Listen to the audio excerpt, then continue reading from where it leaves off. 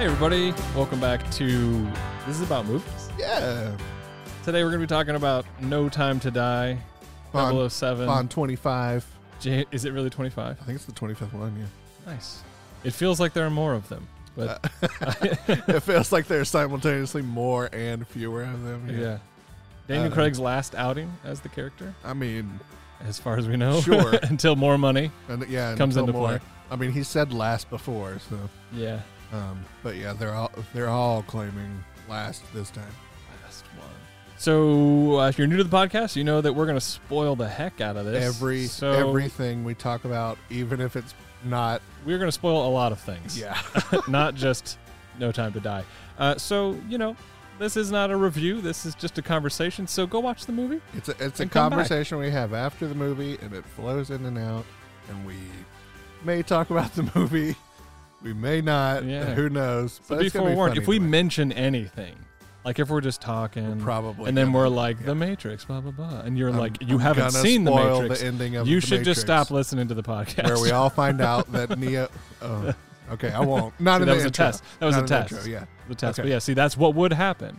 If this was in the main sequence of the thing, for sure would have said that Neo's the one, and he figures it out before the end of the movie. I've never really thought about Neo being the one as a spoiler. It's kind of. It is. It's like, I guess it's the thing. I don't know. Yeah. Well, I mean, that's like he hangs. He's in the phone booth at the end.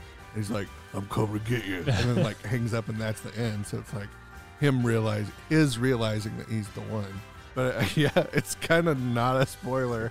Neo But does it in is fact the spoiler. go on the hero's journey. Neo. If you were wondering, coincidentally, the letters Neo also one. Ooh, gosh, that's deep. hey, there's a lot of that in this movie. We'll have to talk about that after the short little break. Yeah.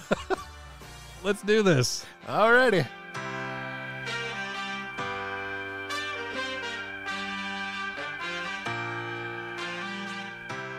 So where do we start?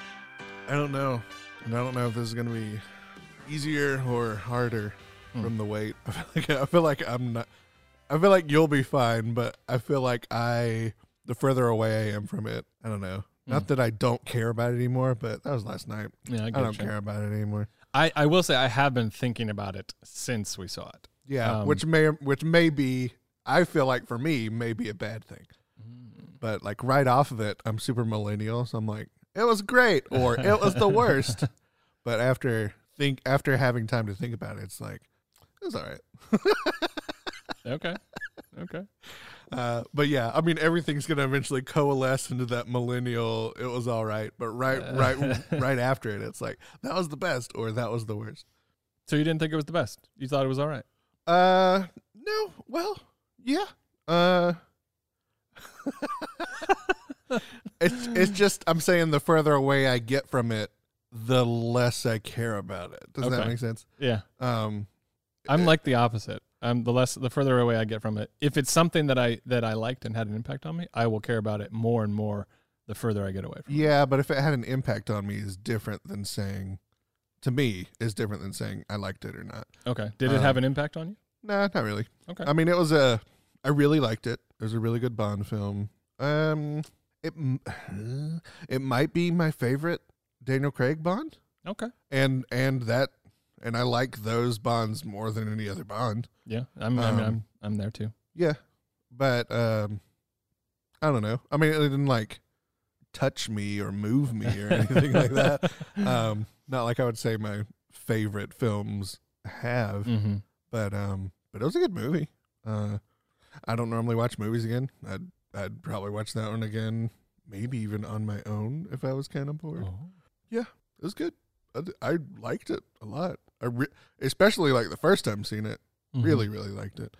And I felt like I don't know if they dumbed it down or what. I felt like I actually understood what was going on when I definitely wouldn't say that for the first time watching through older Bonds, but then again, I was younger. The Daniel Craig Bonds, I don't know that watching Casino Royale, the first time watching it, I understood why he went to a poker game.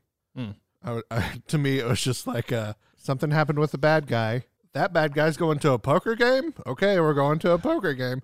Not like he had lost money, so he was recouping his money with a rigged poker game. Yeah. You know, totally did not get that. And I don't remember how old I was the first time I saw it. It was 2006. Well, at that time I was with a girlfriend, so maybe, you know, I just wasn't paying that much attention to it. Possible. It's very possible. But yeah, I definitely, I don't know, the story is a little harder to follow. Like the through line is harder to follow, especially in action movies where they don't spell everything out for you. It's like the reason we're going to this World War II bunker now is so that we can get to cool World War II camera shots. You know, to actually like have a sensible reason that the story ends up there, and then them not have to dumb it down to you and be like, okay, watcher, the reason we're going here is because the bad guy likes Russian and Japanese things, and the island's midway between those two things. It's like, yeah, not having to do that, but then following it is inherently a little tougher. And I'm completely okay with movies not holding my hand, but that doesn't necessarily translate into me going, oh, the reason they did this was A, B, and C, and that's why they did D. But yeah, I felt like I actually understood this Bond the whole time, and I was like, oh, they're going here because, oh, they're here because, oh, he has a new partner here because, yeah, all of it felt like it coalesced into one actual story, and it was great action, and really liked it, loved it. I think you're onto something there with just how, like, it's not simple what's happening, but it's not convoluted. There's a lot of easy enough to follow. Yeah. While still being that, like, Bond, we're in Tahiti, we're in Hawaii, we're in Fiji, and it's still, like, globe jumping, and it's still bombastic and all over the place, like some crazy jazz song.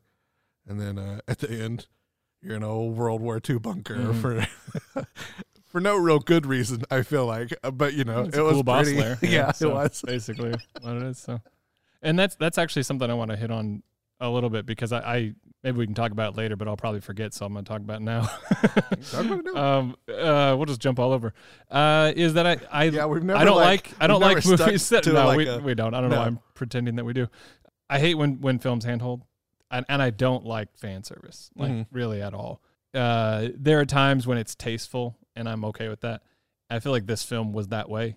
Like there are a lot of things about Skyfall that I did not like. Yeah, and I want to talk to you about that. Like, well, we can actually go through the whole. Let's just go through the catalog here. We'll start back at, because I think the Daniel Craig era. Great because I can't speak to a lot of the older films because I just didn't watch them when I was younger. I didn't really watch Bond films until I was in college. So, and I think I saw GoldenEye, and I loved it. I thought it was fun. I thought it was cheesy, but I can remember seeing Pierce Brosnan ones with my dad. I liked him. I couldn't tell you the story of Tomorrow Never Dies. Like, what was that bad guy doing? Something with the news. I think he was a news editor. I don't remember. I remember Lois from Superman. You're talking about Tomorrow Never Dies? Yes. Okay. Yeah. I remember Lois from Superman, and Lois was the girl.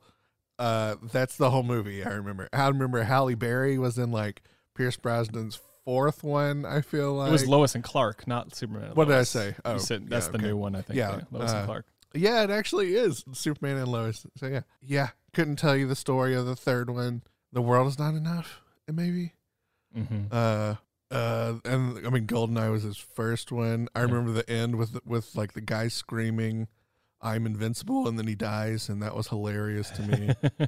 And there was some guy with a jawline, a metal jaw on a satellite dish or something.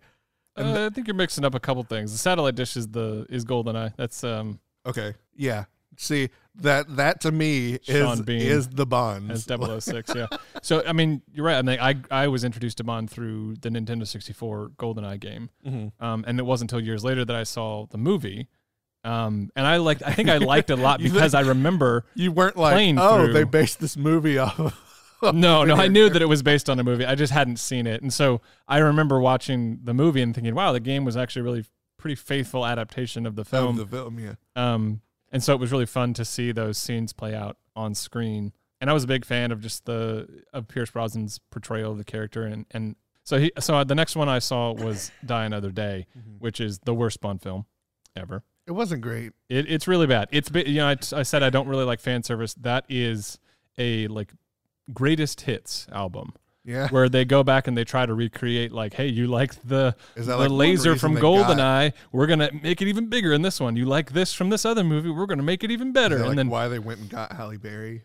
I don't know if that's why they got her, but it's just a weird movie. And you think, Bond has those little quips and things, his little corny jokes and things like that. It's every line in the movie is some sort of quip or corny joke. Before Daniel Craig, they were corny. And they were. Daniel Craig, they're oh, that's cool. Not, yeah. I mean, not all of them. Every single not every thing word Daniel out of his mouth. Craig says is yeah, that's cool. That's cool right there. Yeah. What's one thing he said that was corny? Like a suave way. Wouldn't have said for it. Pierce Brosnan? No. I mean, Pierce Brosnan definitely did live up. That's to what I'm talking Bond. about. Oh, okay, that's what I'm talking about. In not No Time to Die. Sorry, Die Another Day. The titles are all crazy. Die Another time. Day. It was the last Pierce Brosnan film. No Time to Die in a Different Time. Tomorrow. No time. Casino. Right. Tomorrow or today to die. Ever. Yeah. So I didn't really like that kind of stuff about it. I liked GoldenEye. I thought it was fun. Thought it was a good time. But overall, whatever. With this film in particular, I'm not a fan of fan service, basically. Stuff that's corny, wink, wink, nudge, nudge stuff. I just don't really like it. It's there for the people who don't really pay attention, and I like to kind of experience something new with the... Yeah. And I like that they sort of took Bond seriously. Surface level fan service. It's very surface. I mean, a lot of the stuff in the later Disney Star Wars movies was, especially Rise of Skywalker, was just complete fan service. You like this? Well, here's more of that thing you like. But it you want them to kiss? Here they are kissing. And it's okay, well, there's no reason behind it. There's nothing to substantiate it. And so you like Palpatine being inexplicably alive? Yeah. Here he is. Guess what? He made starships, but they were buried. Why were they buried? Because they were secret. Even though they're on a secret planet, shut up. Here they are, rising from the dirt. Can't be too careful. Secret planet? That's not good enough. Bury them underground. Starships underground? Starships underground. Okay. How will they get out of ground? I'll make a big storm. Don't worry about it. All right, man. All right. So that kind of stuff is just silly to me. And so I feel like even though I know a lot of people really love Skyfall, to me, Skyfall fell into the trap of, well, let's bring back the things that everybody loves. And in so doing, they sort of compromise the story that they're trying to tell a little bit, because it leans too heavily on, hey, remember this thing? Get excited. And there's a lot of that in Skyfall that I just thought, ugh. And I kind of were they bringing back stuff from the first two movies, you mean? No, from just Bond history. When they're hey, remember the cool car with the gadgets? Yeah, it's here now. Hey, remember Q? Oh, I guess it didn't have now. Car gadgets. It's all... Did he not have a Q in Royale or Quantum? So that kind of stuff. I'm fine with the character of Q, but the way they do it is very much wink, wink, nudge, nudge. Remember all these great things that you loved? Yeah. And I don't don't draw attention to it because I just don't really care for it. So this film... Well, I don't know. Even having Bond without Q seems kind of weird to me, but... It doesn't bother me I mean, at all. I guess they slipped it through the first two movies and it didn't really notice. Yeah. See, I don't have anything at stake. I have nothing invested in the earlier films, so I'm not tied to those. So when I saw Casino Royale, and I absolutely fell in love with it, I was like, this is amazing. I love this direction that they're going. I know a lot of people were compare it to the Bourne films, but I don't think they're anything like the Bourne films.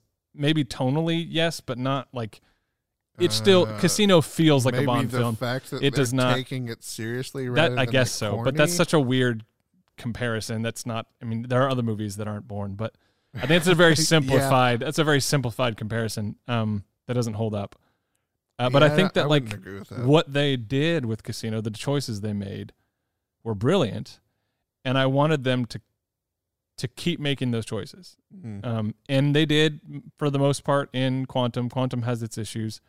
And then Skyfall feels a little bit like what Disney did with Rise of Skywalker, where they get cold feet, they get nervous, and they revert to what they know instead of taking risks. The fans are going to like this. Instead of taking risks. I love Sam Mendes. I think he's a fantastic filmmaker, and I think that he does a good job with Skyfall. I think it's mostly the script that I have issues with, and not necessarily the filmmaking or the direction. You don't like what's happening in the film. Yeah, there's particular stuff in it that just feels hokey and kind of weird. I like the subject matter that it deals with. But his brother and stuff? Was that Skyfall? That's Spectre. We'll get to that. Okay. That's the heap of garbage. It's just a I've seen each one of these movies. I think Sam Mendes hated himself during that process. But so a lot of stuff that Spectre did and that Skyfall did, where they're kind of like, hey, I feel like No Time to Die was more subtle with its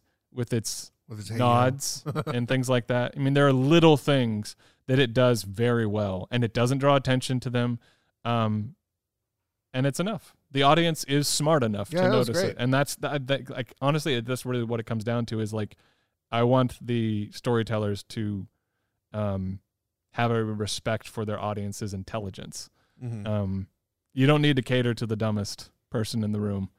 No. And because really, that's not your audience. I'm tired of the Star Warses of the world doing that. It's not even. It's just you don't need to cater to the people that aren't paying attention as much. I guess maybe there's some graphs and charts that say you do for money reasons, and that's probably why we continue to see it happening. But I feel like at the end of the day, like your film is going to stand the test of time. Well, I did like some of the graphs in when it's No Time to Die. I was like, you like the graphs? Well, there were some that was like, this is this thing. It's like, well, that obviously would be that thing. Like, yeah. But they're like, here it is, play it over, and But a lot of people aren't paying attention to that. Mm-hmm. But I think what you were saying, like the movie was so easy to follow, and I don't think it was because it was simple. I think it just wasn't convoluted to the point where, when Q, it was the fact that it wasn't convoluted. When Q would explain things that you knew, because unfortunately, Q was sort of relegated to the background as he was just exposition man. Yeah. And maybe he always is, but in this one particularly, he felt like most of his stuff was exposition. I felt like those were a little jarring. Yeah. Because it was like, oh, well, yeah, Q, I know. I don't need you to explain any of this to me. I love the graphs. Like all of it makes sense. The circular graph on his computer that's like, this is like a data sector. And then it's like, everything on here fits perfectly in here, and it's a whole disk. It's like, that's not, okay. But that's, it's like, that stuff might have not been on the disk that you got, but it's not like, oh, I have 100% of his disk now. That's not anything what that would look like. It would just be more documents. But all right, that's film. Sure, it's whatever. A visual medium. That's how our brains make it work. It's the same reason why it doesn't make any sense for them to have graphical presentations of everything, because someone would have to make that, and that stuff takes time, and they do it instantaneously. I mean, if he had an AI in his computer that automatically made it to present it to him, I guess he could get away with it. But they didn't throw that in there that he did. So filmmaking, it's a visual medium. That's what it is. This is the world we live in. So don't try and explain it. Like it doesn't matter. Somebody days to make those graphics, and it's just on his computer. Like, this is how this is my user interface on my computer. It's this advanced. No, it's not.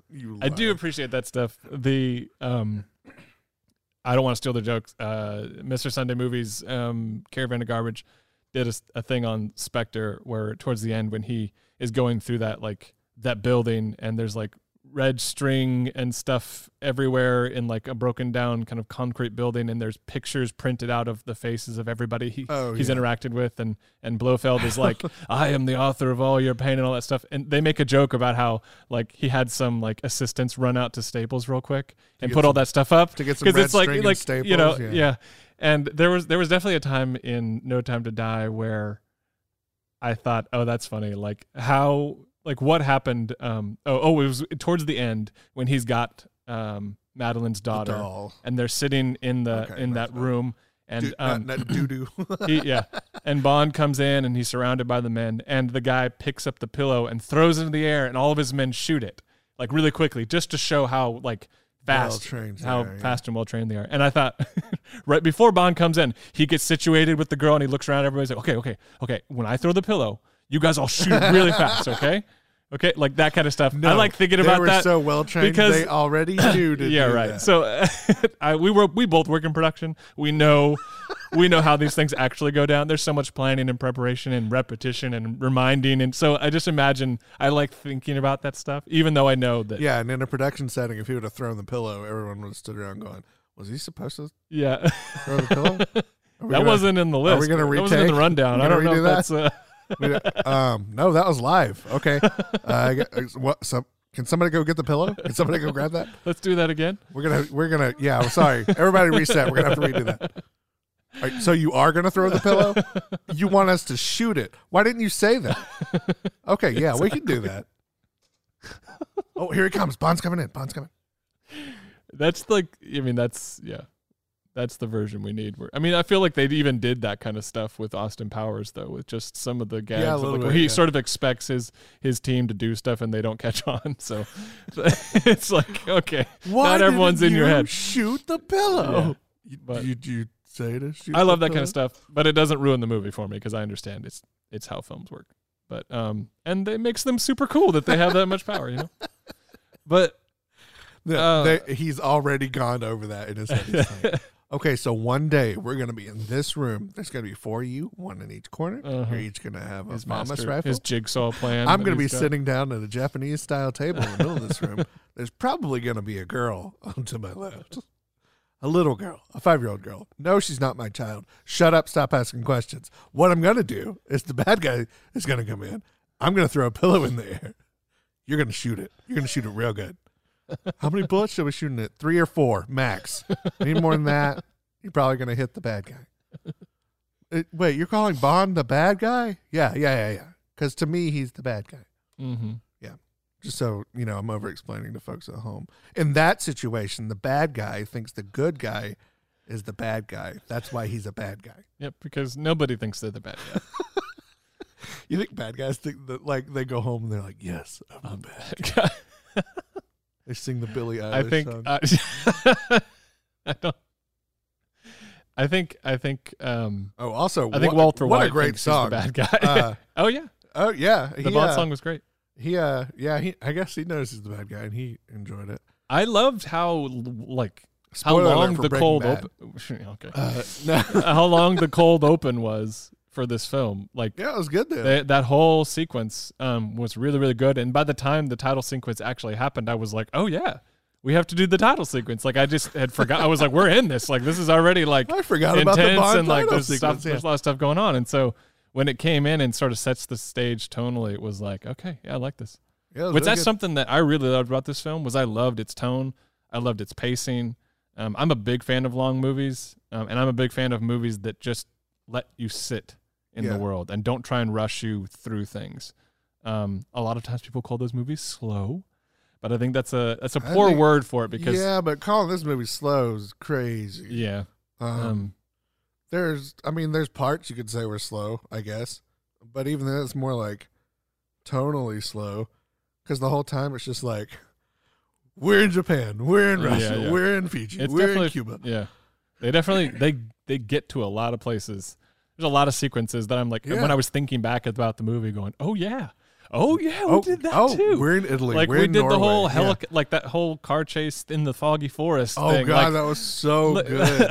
I love that whole sequence. Oh, I could have, if that would have been like, you could make a movie that's just Bond in the forest for 3 hours and I would watch it. That was really good. I really liked it. Even like how he was, even down to how he was taking the cars apart and like reacting, shooting them. I loved it. Yeah.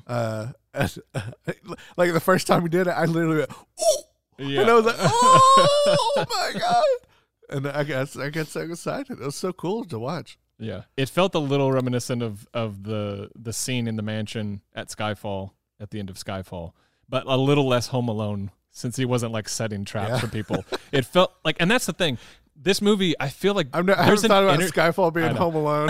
Oh, really? That I feel like that's the most common like comparison. Is that section at the end is like that's funny. Home Alone. They're setting traps for the bad guys coming. What if we did Home Alone, but with no kid? Yeah, that'd be scary. We're putting it in a Bond film.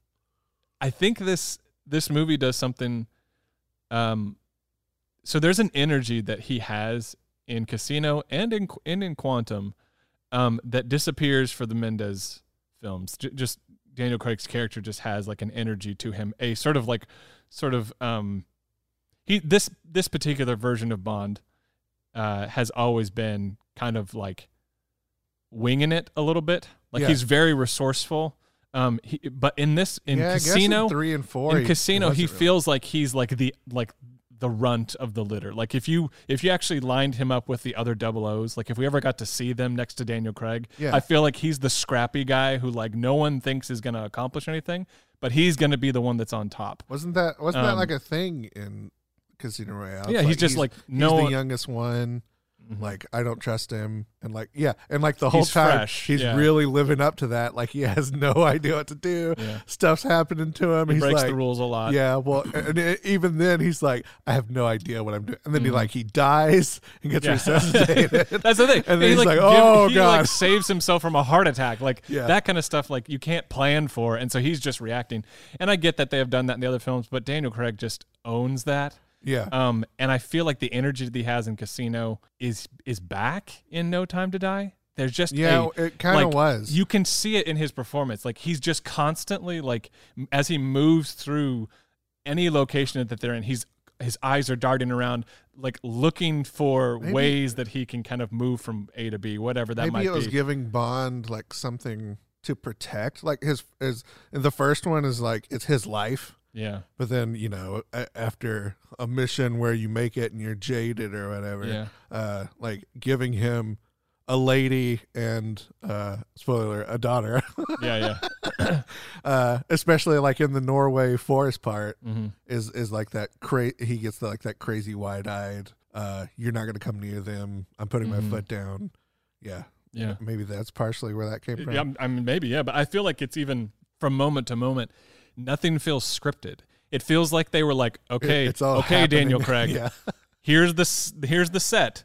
There's stuff that you can interact with that's going to work, but you get to choose what it is. And so it feels like he doesn't even know what he's going to do from moment to moment. But he's like he just makes decisions. He just is like, he's just a decision maker. He's like, you know what? I might regret this later, but I'm going to make this choice because I've got to make a choice. Yeah. And I love that energy. I love how reckless it is. And I feel like I've missed it since Casino. And so. Yeah. And that'd probably be like what a spy. Well, I mean, spies aren't getting into those situations. No. But if like everything went to heck and like you actually did that, it's just like make a decision.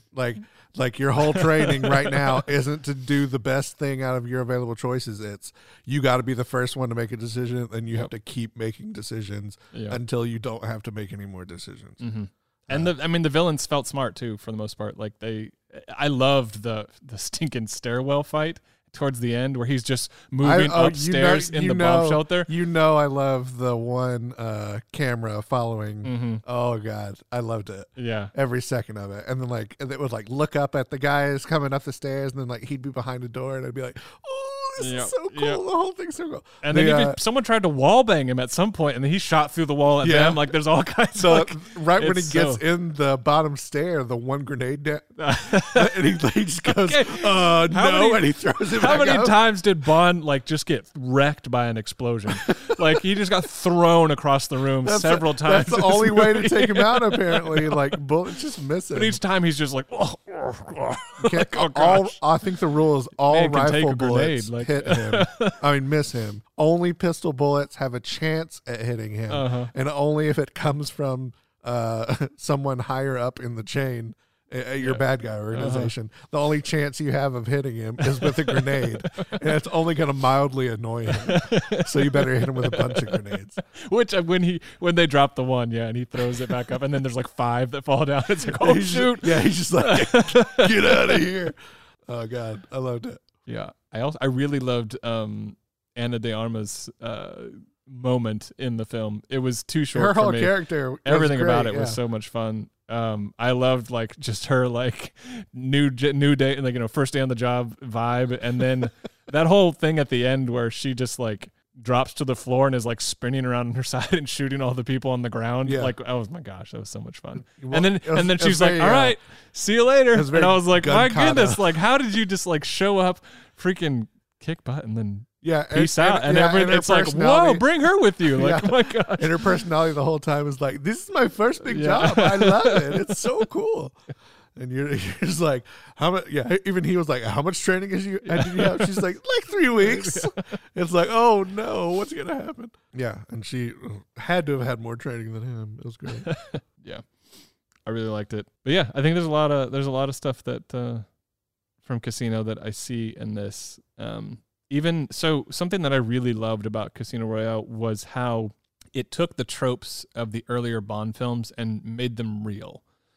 So, for example, like in a lot of the Bond films, there's like, you know, unveiling of the villain's evil plan, you know, and it's always something dastardly and outlandish. And in Casino, like the plan is sort of to, I think they're trying to blow up that plane so that they can tank the stock of this particular company. Well, okay, that's not a very Bond villain type plan. Like, it's just an airplane, and it's supposed to be like a big airplane. Okay, but in real life, like, okay, a big airplane is a big airplane. We've seen big airplanes before. This isn't a like super big airplane that doesn't make any sense in the real world. This is a super. So it would have been Bond film if it was a space airplane that went to space, and then I guess that would have. But Martin Campbell does a great job at making it feel big, like with the way that they incorporate the music, with just the shot choice, everything about it. Like that whole sequence at the Miami airport feels like larger than life because of just, and it feels like, oh yeah, this is like the big villain. This is a big villain plan type thing. And it's like that's checking those boxes without getting silly. And they just did a really good job with that. Yeah, and it can be 1,000 people, not 1,000,000 people. Exactly. And Bond can still be involved. Yeah. And so, but then, you know, then that's the thing where, like, you know, things like Skyfall and other stuff, they get a little bit like, you know, you get the villain with the like I liked the performance. Well, even in No Time to Die, it was literally every person on the planet. Yeah. But I mean, I don't know. I'm just saying, like, even that, like, that sort of makes sense. But you were kind of making fun of like the bomb shelter thing, and yeah, you're using it because it looks cool and all that stuff. But that feels like a real thing. It doesn't feel like, you know, a space base. Yeah, but how would you get in? Or how do you get into that? Like, what country's like, here's a bunker, we're gonna leave it on an island and not put any troops on it? I mean, yeah, sure, whatever. Bond villain. Yeah, I get it. I don't know. There's lots of bunkers that we don't man anymore. Yeah, like still well fortified.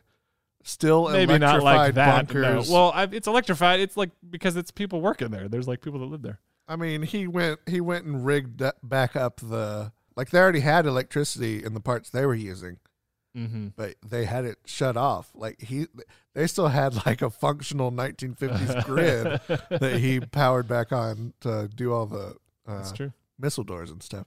Yeah, I mean, but sure, whatever. It's a movie. Sure, like at least when he powers it back on, be like, oh, I can't believe that still works after 70 years of not using it. Well, so I don't know. I think that it was a good return to form. Yeah. I liked that about it. I thought that it was a good send off for the character. I think like there were a lot of new things that you introduced. You talked about earlier about him, the fact that he's a daughter. It's like he's had sex with so many women, and now he's had a first child.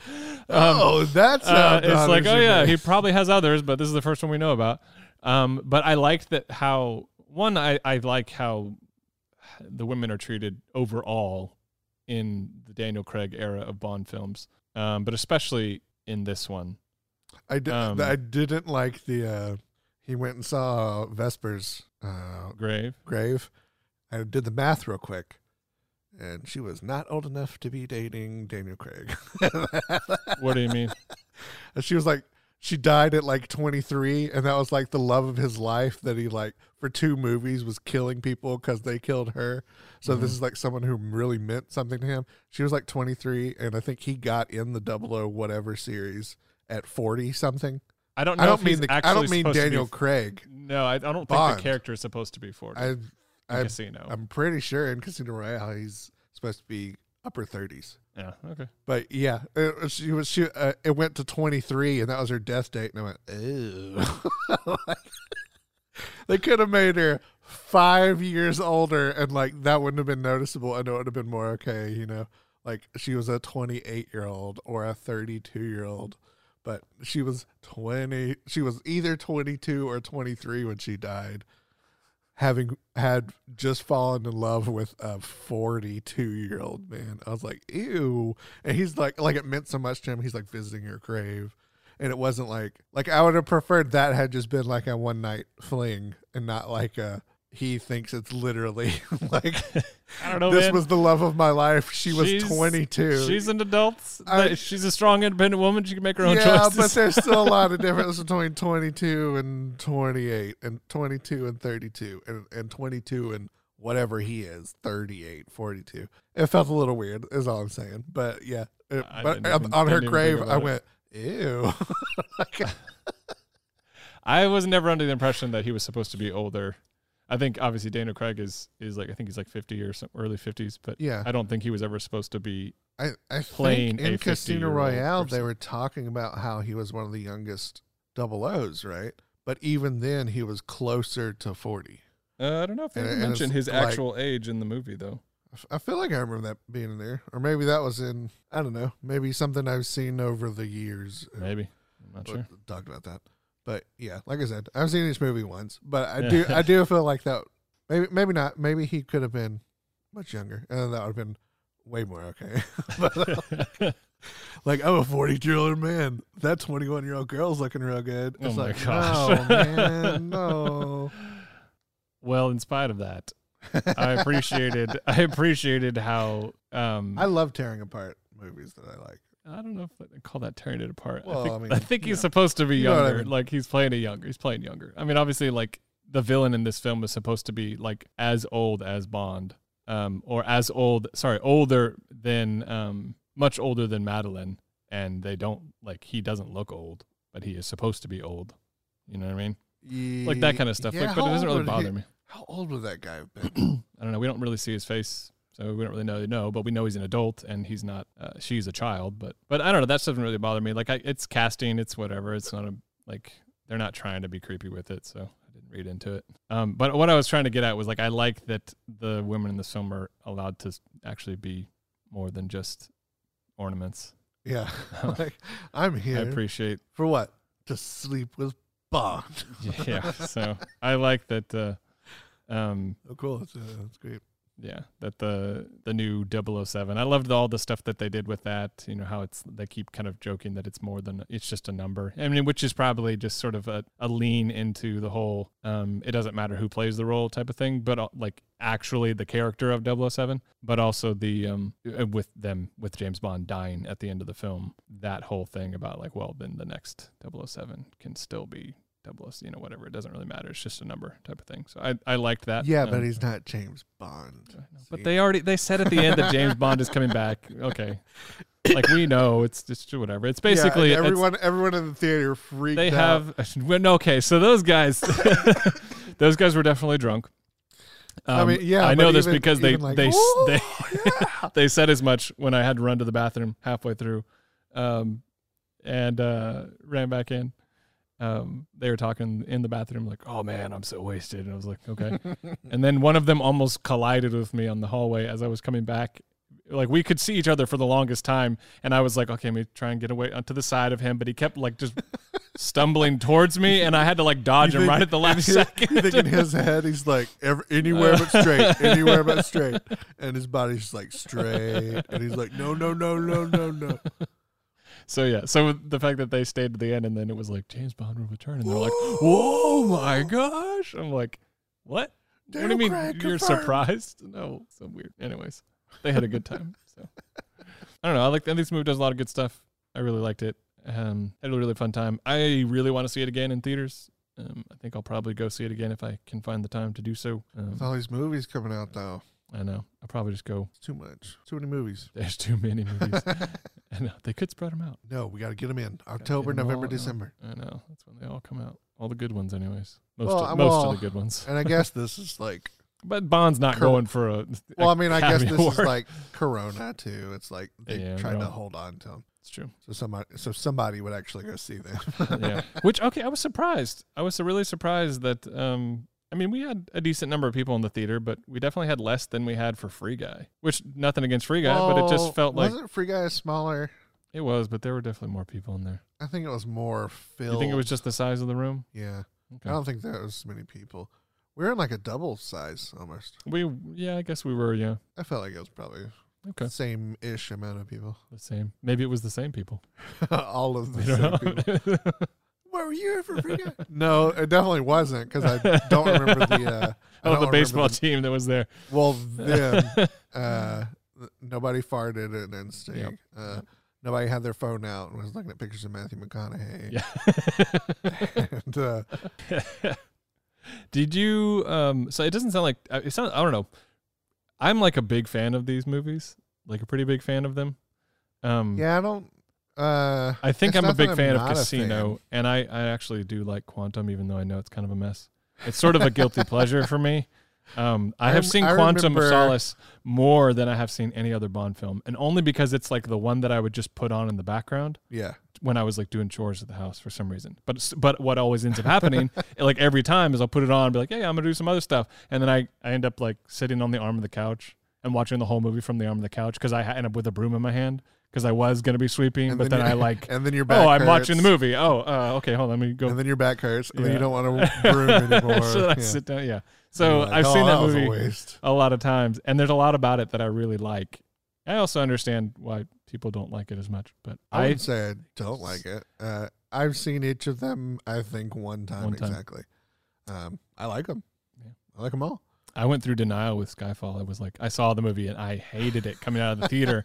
And everyone I know that I watched it with, we watched it with a pretty big group. I was like, you guys all love this movie? I don't understand. Like, what about this thing and this thing and this thing? And they're like, it didn't bother me. And I'm like, what? Like, yeah. I felt like even going into this, I was going to be like, what exactly? I know you don't like Skyfall, but yeah, what about it? But I did the thing. Well, maybe we can talk about that. But I did the thing where like I was like, okay, maybe I'm wrong. Like maybe I had like a, bad burrito before I saw the movie. Maybe whatever. Maybe I had a Hot Pocket before I went into that one. So I watched it again and was like, no, I still don't like it. Watched it again, and like I kept trying to convince myself that it was actually good, and it never worked. So me, I would have just been like, I straight up don't like that. So, well, that's where we're different for sure. But like I was like, no, I really want to love this, but I just never could. I think that Roger Deakins did a fantastic job, and again, I think Sam Mendes did a great job too. But I think the script just doesn't. There's just a lot of stuff in it. Like a lot of the fan service doesn't hold up for me. What about the song for it? The Adele. The song's fine. It's great. The Adele Skyfall? Yeah, it's fine. Oh, that's fantastic. Yeah. I don't have anything against it. Well, I mean, even you not saying Casino's song is still the best song. What was that? That was frick. Now you're gonna make me remember names, man. I'm terrible with names of anybody. I know his name is Chris. I know that he is dead. Coldplay? No. It's a dead Chris singing man. A dead. Oh my gosh, this. I don't know who this is. It's Chris Cornell. Oh, yeah. So he sings the theme song, but it's "You Know My Name." But it's just a good song, and it fits the movie so well. And I think that I don't know that I remember the song from this one is really good too. Yeah, it's great. I think Billie Eilish did a really great job, and I think tonally it's perfect. So, and I like the Skyfall song as well. I don't like the Quantum of Solace song is not good. I don't know that I remember that one either. It's I think it's Alicia Keys and the White Stripes, but not the whole White Stripes. Just Jack. Just Jack. And it's just such a weird it's just a weird song. They had another song that felt very like classic Bond that they did. Is that the Radiohead one? No, that one was for Spectre. It was another situation like that where it's like they picked the wrong song. It's like the song was better. The Radiohead Spectre one is really good. Yeah. Like blow your mind good once you realize what the music is even doing. Yeah. And they're like, no, we don't like that. Yeah, they said it was too dark. I don't know what that means. It's the music's too good. This movie's not very good, so we can't have the music be better than the movie. So that was probably actually it. Yeah, we can't have the music be better than the movie. Yeah. Yeah. Oh, it was Sam Smith is what they picked instead. Yes. The high pitch. Which I've only seen Spectre once, and I considered watching it again before we saw this one. Yeah. But I decided against it because I just. And yet the week before, I went back and watched Venom, and that's you got to live with that choice. Yeah. So. See, I would say probably wasn't the best choice. Yeah, because that day, instead of 2 hours of bad Venom, I got 4 hours of bad Venom. Mm-hmm. Gosh, that's funny. It probably affected it probably was a whole point down on the movie because I was like, I've just seen this. It's another 2 hours of this. Yeah. My main thing with Skyfall was, I think a lot of it was just trying to, the decisions that were made, kind of the choices they made with the character, with the way they were going to present the world that he lived in. They sort of stepped back from that a little bit and changed course. And I wasn't a fan of that. I think they should have committed to it.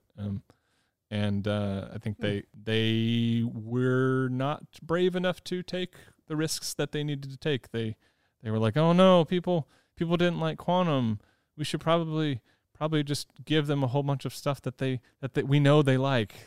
And that's the same decision that Disney made with, Star Wars, except I think Disney just did it even more catastrophically. But at least Skyfall is something that I can watch again. I will never see Rise of Skywalker for the Marvel movies, and then it works like almost every time. Okay, but they don't really risk anything with the Marvel movies. They're very safe choices with Marvel. I mean stuff like Guardians of the Galaxy, like giving it to Gunn from nowhere. Yeah, but it's pretty. And then he based a whole movie off of a playlist. Like, that's crazy. And then it was like the best one at the time. And they've done that a couple times. They took Thor Ragnarok. Thor Ragnarok was. But even still, there's friggin' genius. I loved it. They have Kevin Feige keeps it pretty in line with the way they're doing stuff. And so, I mean, that's good. It keeps it consistent for sure. Yeah, but they didn't even go 1/50th of that for. Well, I say that for the 8th Star Wars they did, and they're like, and then they Rian Johnson, and then halfway through filming, it felt like they were like, "You can't do any of this," and he's like, "Excuse me." I don't think they didn't say that. At the end of it, they stood by him, and then they caved afterwards. It felt like halfway through filming, they were like, "You need to pull some of this back." I don't think that's true because I think they after the movie released, they were still like, "No, we." Well, yeah, that's what you do before a movie comes out anyway. Like, you push it and push how good it is. I think it was after release. Even on 9, all the actors were like, "You'll love it. It's great." Like, even Game of Thrones final season, they were like, "You're gonna love it. It's so good." And then it finally came out, and they were like, "You see how I wasn't fully smiling there? That means I didn't mean it." Like, yeah, we get it.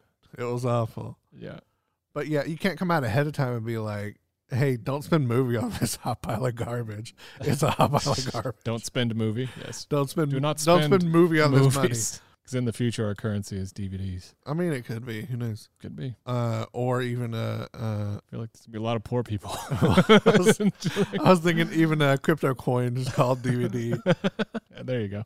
So, but the biggest thing for Skyfall for me was just how tone deaf it seemed a little bit at times. There's a scene where he's talking to like one of the Bond girls, like not the main ones, but it's toward the end. I don't remember her name offhand, the character's name, but the one who gets shot, the villain shoots her in the head when he's like, they put the shot glass on top of her head and he like shoots.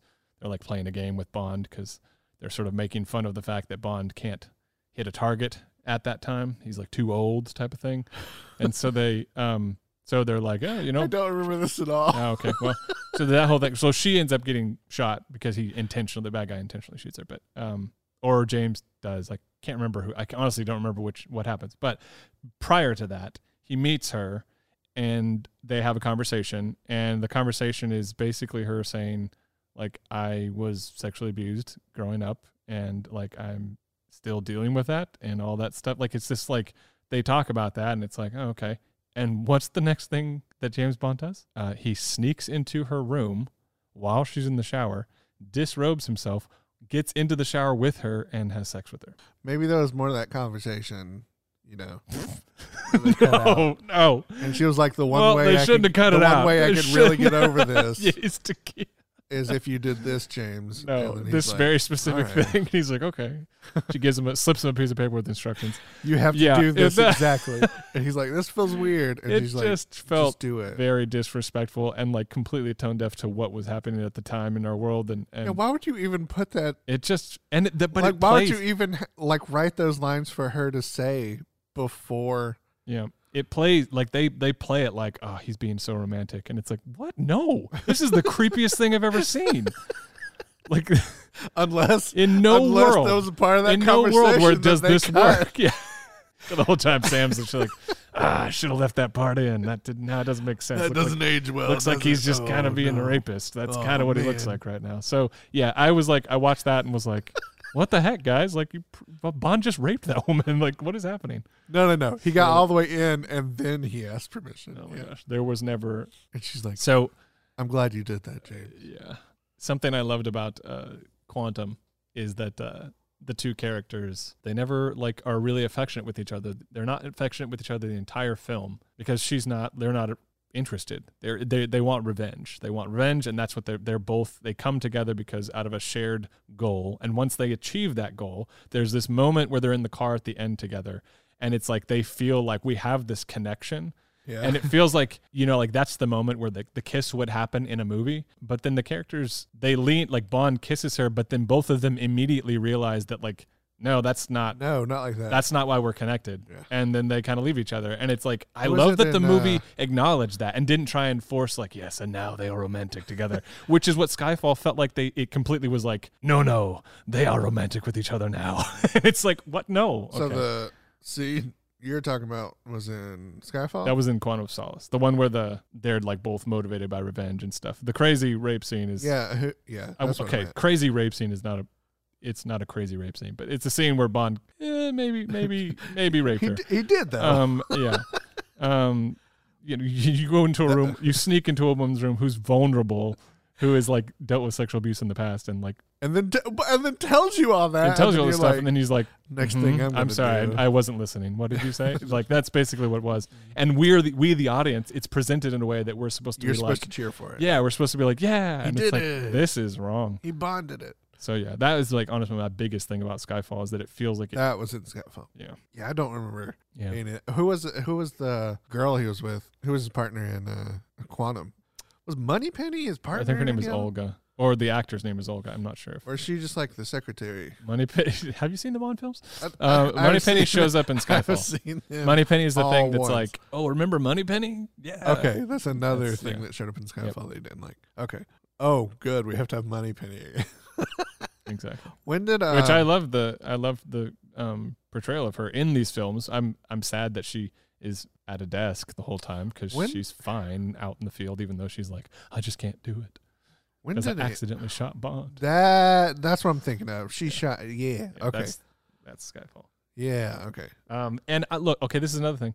There's a lot of stuff in Skyfall where there's just some bad like face replacement stuff going on where there's like a stunt and it's like clearly it's not Daniel Craig, right. But Daniel Craig's face is on them and it's like, ooh, they didn't like that the same, so it looks weird. I didn't really notice stuff like that in this film, and so I liked that we didn't notice that stuff. Like there are whole scenes where like, I don't know if this stunt is real or not, but it looks great. Either that, maybe after a third I love time that Daniel Craig finally did all of his own stunts in this movie. Yeah. He's Tom Cruise. Tom Cruise is taunting him before that. Yeah, it's like, but you can't do it yourself. But you want to know what I just did? Watch, Tom. I just did a barrel roll with a helicopter. I learned how to fly 3 weeks ago. And broke my ankle and paused production for 6 weeks. You gotta do what you gotta do. He definitely had to do that. Yeah. No, I'm doing this myself. Tom, you're an 80-year-old man. I'm doing it myself.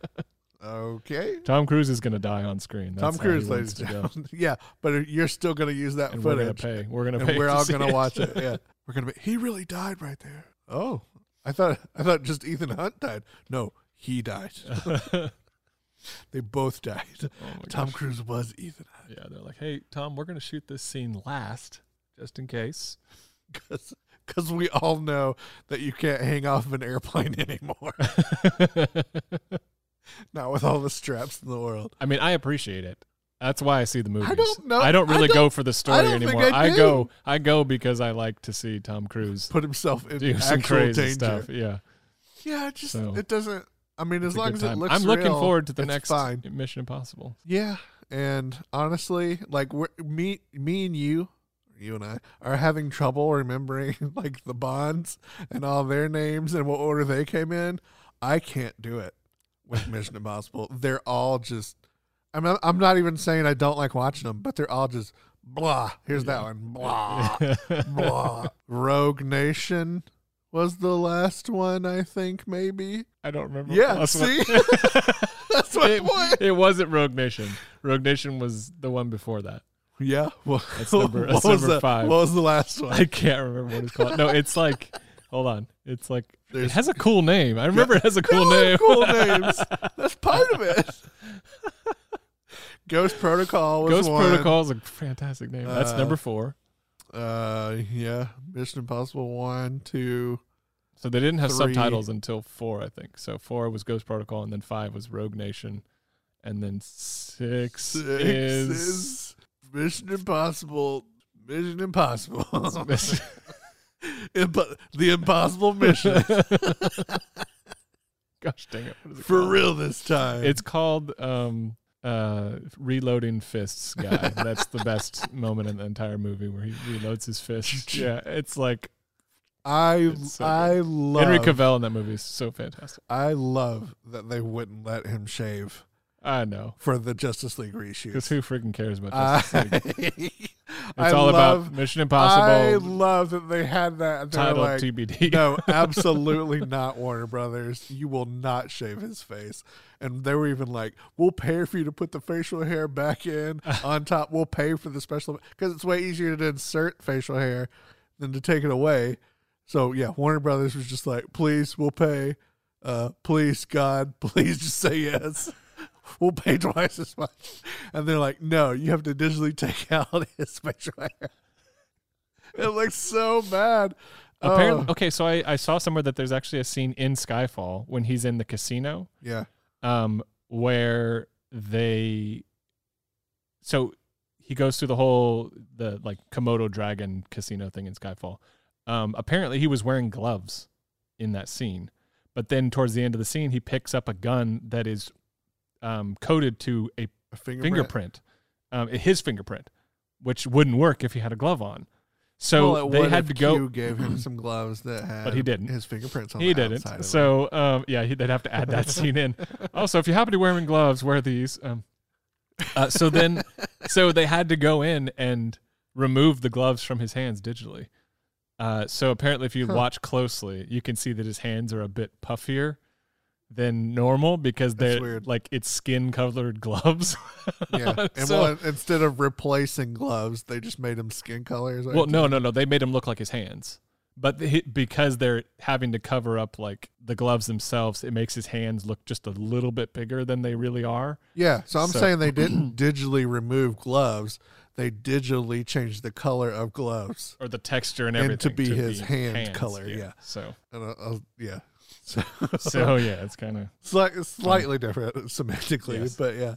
So yeah, I mean it's a pretty quick scene. Looks like he has gloves on that are just the exact color. No, it doesn't. It looks like his hands. It doesn't look like gloves. Yeah, gloves that are his hands, well, okay. Texture and color, but they still look like I don't know how they do his hands, but they just look like gloves that are they're like 3D printed his hands. Yes, I suppose. Anyways, so they look a bit puffier. So Bond has the most ridiculously weird gloves. They even apparently have his fingerprints on the outside of them. Oh my gosh. Yeah, and then we get to Spectre, and Spectre is just a freaking nut house. It's It's garbage, man. It's a terrible movie. Yeah, they try and connect all the Craig movies, yeah. And it's like, oh yes, I'm the author of all your pain, all this stuff, and they just completely blow it. It's like stupid. The movie is boring. It's uninteresting. Like, there's some cool stuff in it, like in the very beginning, that's like real sinister and shot really well. Like that's the part I remember and the part that I love. It's like the beginning. It's the part where like he goes to see Mr. White out in the snow, which I love that Mr. White is like, he's brought up again in this, like he's in there. He's like a continuing character in each film. And I like that, like out of all the crazy villains that Quantum and Spectre have, like Mr. White is like the most memorable. He's like the like second in command kind of guy, but like he's more memorable than, and he has no crazy looks or defects or anything like that, but he's just a good actor putting on a good performance. And it's like, what do you know? Memorable. Yeah. He doesn't have to have a crazy, I have this thing in my mouth that I take out and my face collapses in because of a cyanide pill. Yeah, like, I swear. That's fine, but it's just like that kind of stuff to me is not interesting. I thought didn't he was BAFTA years ago say they weren't going to have any more bad guys with scars and stuff? BAFTA? Yeah. I swear this was a thing. I have no idea. BAFTA made a big deal about bad guys, especially like James Bond people always having scars and stuff, or like having messed up faces. And they were saying it made people with disfigurements look bad. Like people associated. They're a villain because they look. Yeah. So I swear it was BAFTA specifically years ago said like, we're not promoting in any way. Well, they kept doing it. I don't know if you've seen Blofeld, but he has a huge scar across his face. Yeah. Well, even although it's healed up nicely in this film. Thinking it was BAFTA, I was like, this is a British film. Like, I thought they weren't doing that anymore. Maybe it wasn't BAFTA, but I swear it was. But maybe not. Well, the movie's bad. There's that scene with Mr. White, and then the scene where he goes to the like Spectre meeting, and there's that gigantic table, and like he's hidden in the shadows, and then Blofeld sort of like turns to him and addresses him. I like all of that. Like in theory, all that stuff is really good. There's the train fight scene that's intense. That's really great. And then who told you it was intense? Oh gosh, I was like, "What are you talking about?" Oh, who told you that train? So I went to the theater, and while I was going to see Spectre, M. Night Shyamalan walked out and said, "Hey, it was right after Randy." I said, "I am M. Night," because I call him M. Hey, M. And I said, "Hey, how would you describe this movie?" He's like, "Oh, it's intense." Specifically, the train fight. And I said, "Oh, what's that mean?" Oh, cool. It's scary. It's like, okay, sweet. And you saw the train fight. You're like, I don't know about scary. I don't know about that. I don't know if it's intense. It does seem intense. Yeah. And then after that, I don't really remember much of the movie. But I know it's bad, and I know that there's a lot of stuff in there that is really unfortunate. A lot of choices they make that are really just stupid. And No Time to Die comes in and says, "Hold my beer," and they quickly sweep. Like very, very like deftly just sweep all of that stuff out of the way. They handle it like very smoothly. They're like, and Spectre is all dead, and Blofeld is dead, and all that stuff and all that baggage that we'd created for ourselves in the last film is now gone, and we're now allowed to tell the story we have to tell. Which, in one way, is unfortunate that this film had to deal with all that. But they do it so well in a way that doesn't. The whole Cuba scene. I like that they don't write it out with one line. They're like, "Oh, Spectre. Oh yeah, they all died because of some building collapsed in the Bahamas." Not like something. Yeah. We actually get to see it happen, and it actually makes sense to the story. They just did a really good job with that. So I applaud them for literally they were given a bag of crap. And they had to and the producers are like, "Okay, you can make whatever movie you want, but you got to have this in it." And then they're like, "Oh no, dang, okay, well, how do we figure that out?" We'll see what we can do. And they do it. They do a really good job with it. So get a giant broom, bring in Ana de Armas. Yeah, train her for 3 weeks. Yeah, but I liked it. I liked the whole story. I thought it was great. So, final thoughts. Restaurant review. Scale of 1 to Cheesecake Factory, what would you give? Oh, and we've had a while to think about this. No Time to Die. I don't know.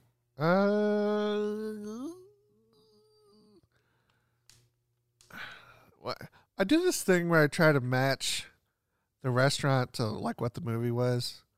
I mean, that makes sense. I mean, like, makes sense. Like if it was Bond, I'm not doing it to how much I like it. I'm trying to match Bond and like Bond style to like a fancier restaurant. I mean, that's fine. Yeah, but I don't need to do that. Okay. Hey, man. Like the last one I did, where I was like, I don't really like this movie. It's a hot dogs, Pinks. Like that was more fitting than I feel like how I've been doing this. Okay. I don't know if you realize this, but this rating system isn't exactly the most accurate. Yeah, no, it's definitely all completely relative. But I don't like that I've been doing that. Okay. But yeah, like right away you're like, okay, Bond. I was like, I don't know, some upscale kind of fancy. And I was like, no, Jeremiah, not that. It was how much did you enjoy it? I really did like it. So I don't know, something good.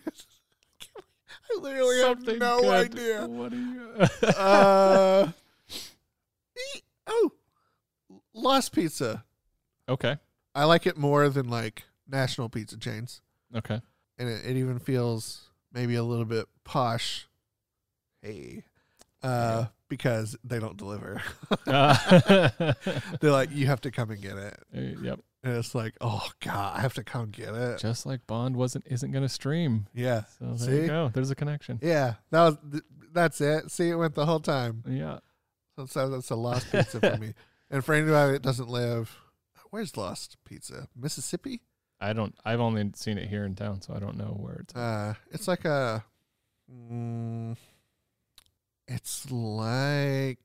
it's less like Pizza Hut and more like California Pizza Kitchen, but even a little. Yeah, I suppose so.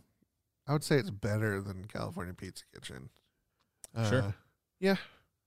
All right. Lost Pizza, which for me is good. I really liked it. Great. I think I'm going to give it an In-N-Out. Which I know In-N-Out's sort of like a high rating for anybody that grew up with In-N-Out, and maybe not the highest rating for anybody who didn't grow up with it, because it's sort of like a comfort food, and it's sort of nostalgic. Only because they haven't been. They haven't what? I said only because they haven't been. Oh no, I know plenty of. I feel like most people I know that like hear about In-N-Out that don't live on the western side of the country. They go to In-N-Out, and then it's been overhyped for them, and then they eat it, and they're like, it's not that great. And I'm like, it's not really about that. It's like how consistent it is. The food always tastes the same. You're always going to get the same quality no matter where you go. But to me, it is really good. Oh, and I think so too. But a lot of people don't. I didn't grow up with it, Okay. Well, there you go. But the first time I had it, I was like, "Holy cow!" Like, well, then there we go. We're right. We're right, and they're wrong. It might be the best fast food burger. Yeah, definitely. I think so. I think it's like pretty classy fast food. But so for me, it represents like reliability, and just like their menu is simple. It's the basic stuff. It's hamburgers and French fries, and they just do it freaking well. And I feel like No Time to Die doesn't bother with like a lot of crazy outlandish things. They dip their toes a little bit with like the nano machines, there's a little bit of the animal and things like that. Exactly. I was gonna say it's animal style, but that's a choice. But for the most part, they stick to the basics and they do them so well. And whoever ordered the burger was like, "Can you mustard grill it?" And then like the person taking the order was like, "That's 2 customizations." Slow down. But I feel like it's gonna stand the test of time because of that. Whereas other films are going to kind of like in the series may fall apart because if they try to they get too outlandish. But let it combo. That's my rating. In-N-Out. Yeah, it was a good one. I liked it. Yeah.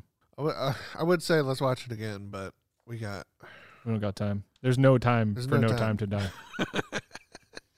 we got a full schedule coming. Yeah, well, let's talk about what we're going to talk about. Let's tease some stuff. I know we're going to talk about Dune. Obviously, we're going to talk about.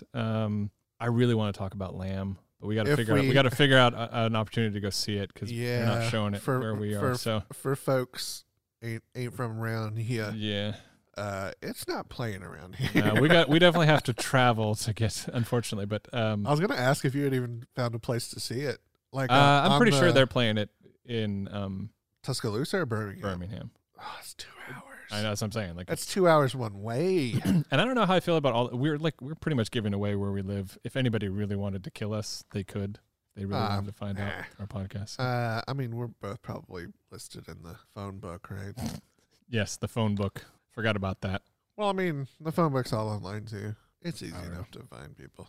Sure. I live at Fort. No.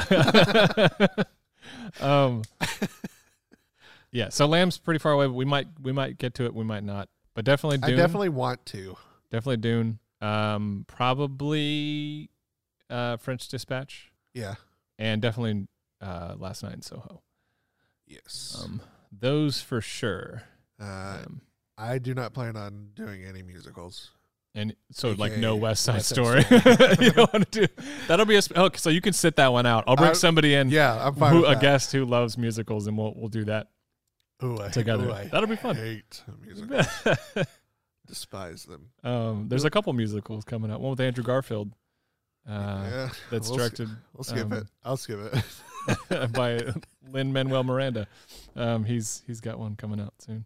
Have not seen Hamilton. Dude, Hamilton's so good. Yeah, that's okay. I know everyone says it's great, but it is really good. I mean everyone can like it. Okay, you all can like it. You don't like hot dogs? Fine. You don't like musicals? Oh my God! Can you imagine eating a hot dog at a musical? And how much I would just hate that whole night. What are you doing? We're gonna eat hot dogs and watch Hamilton. I am not coming. Oh gosh. Oh God. Can you imagine if I got a girlfriend, which this is never gonna happen, and she was like, What's my favorite thing? Musicals. What's my favorite food? Hot dogs. What are we doing Friday night? We're going over to so and so's house, watching Hamilton and eating hot dogs. What? Like, how do I get out of that at that point? Like, no, I really don't like either of those things. I think you find that out before you get into the relationship. And you like before I go on any date, and be like, do you like hot dogs? Yeah, I love them. Any deal breakers? We're not. Yeah, name your deal breakers right quick. Because mine's hot dogs and musicals. Especially not at the same time. It's gonna have. I feel like you're gonna have a hard time finding somebody with those. You can like both of those. You can like hot dogs. Okay. And you can like musicals. Just don't be like, don't involve me. Hey, hey, what we're doing tomorrow? You're grilling hot dogs while we all watch a musical together. I'm not gonna do that. Oh my gosh. Probably never gonna do that. I'll even make your hot dogs. It's just I'm going to be outside while you're watching a musical. I'll bring the hot dogs in. You can eat the hot dogs and continue watching the musical. I want nothing to do with either one. That's so funny. So I got to tell you the story because so I actually really like dancing, but I don't like square dancing, like going to places and doing like square dancing. Line dancing is actually what I don't really care for, like going to like line dancing and stuff. Done it before. It has been fun, but I'm just never going to be like, let's go line dancing. I'm never going to initiate it, and I'm probably going to say no if you ask me to go. So my girlfriend at the time really liked it, and she talked about going, and I was like, I just don't really want to do that kind of thing. Well, okay, so my birthday comes up, and she's like, hey, I've got a surprise for you. We're gonna, I've sort of, hinted at this already, but like you kind of figured it out. So we drive 2 hours, at least an hour. I don't know. It felt like we'll a long driving time. To Birmingham. So this is in California, but we're driving for a while, and I don't know where we're going.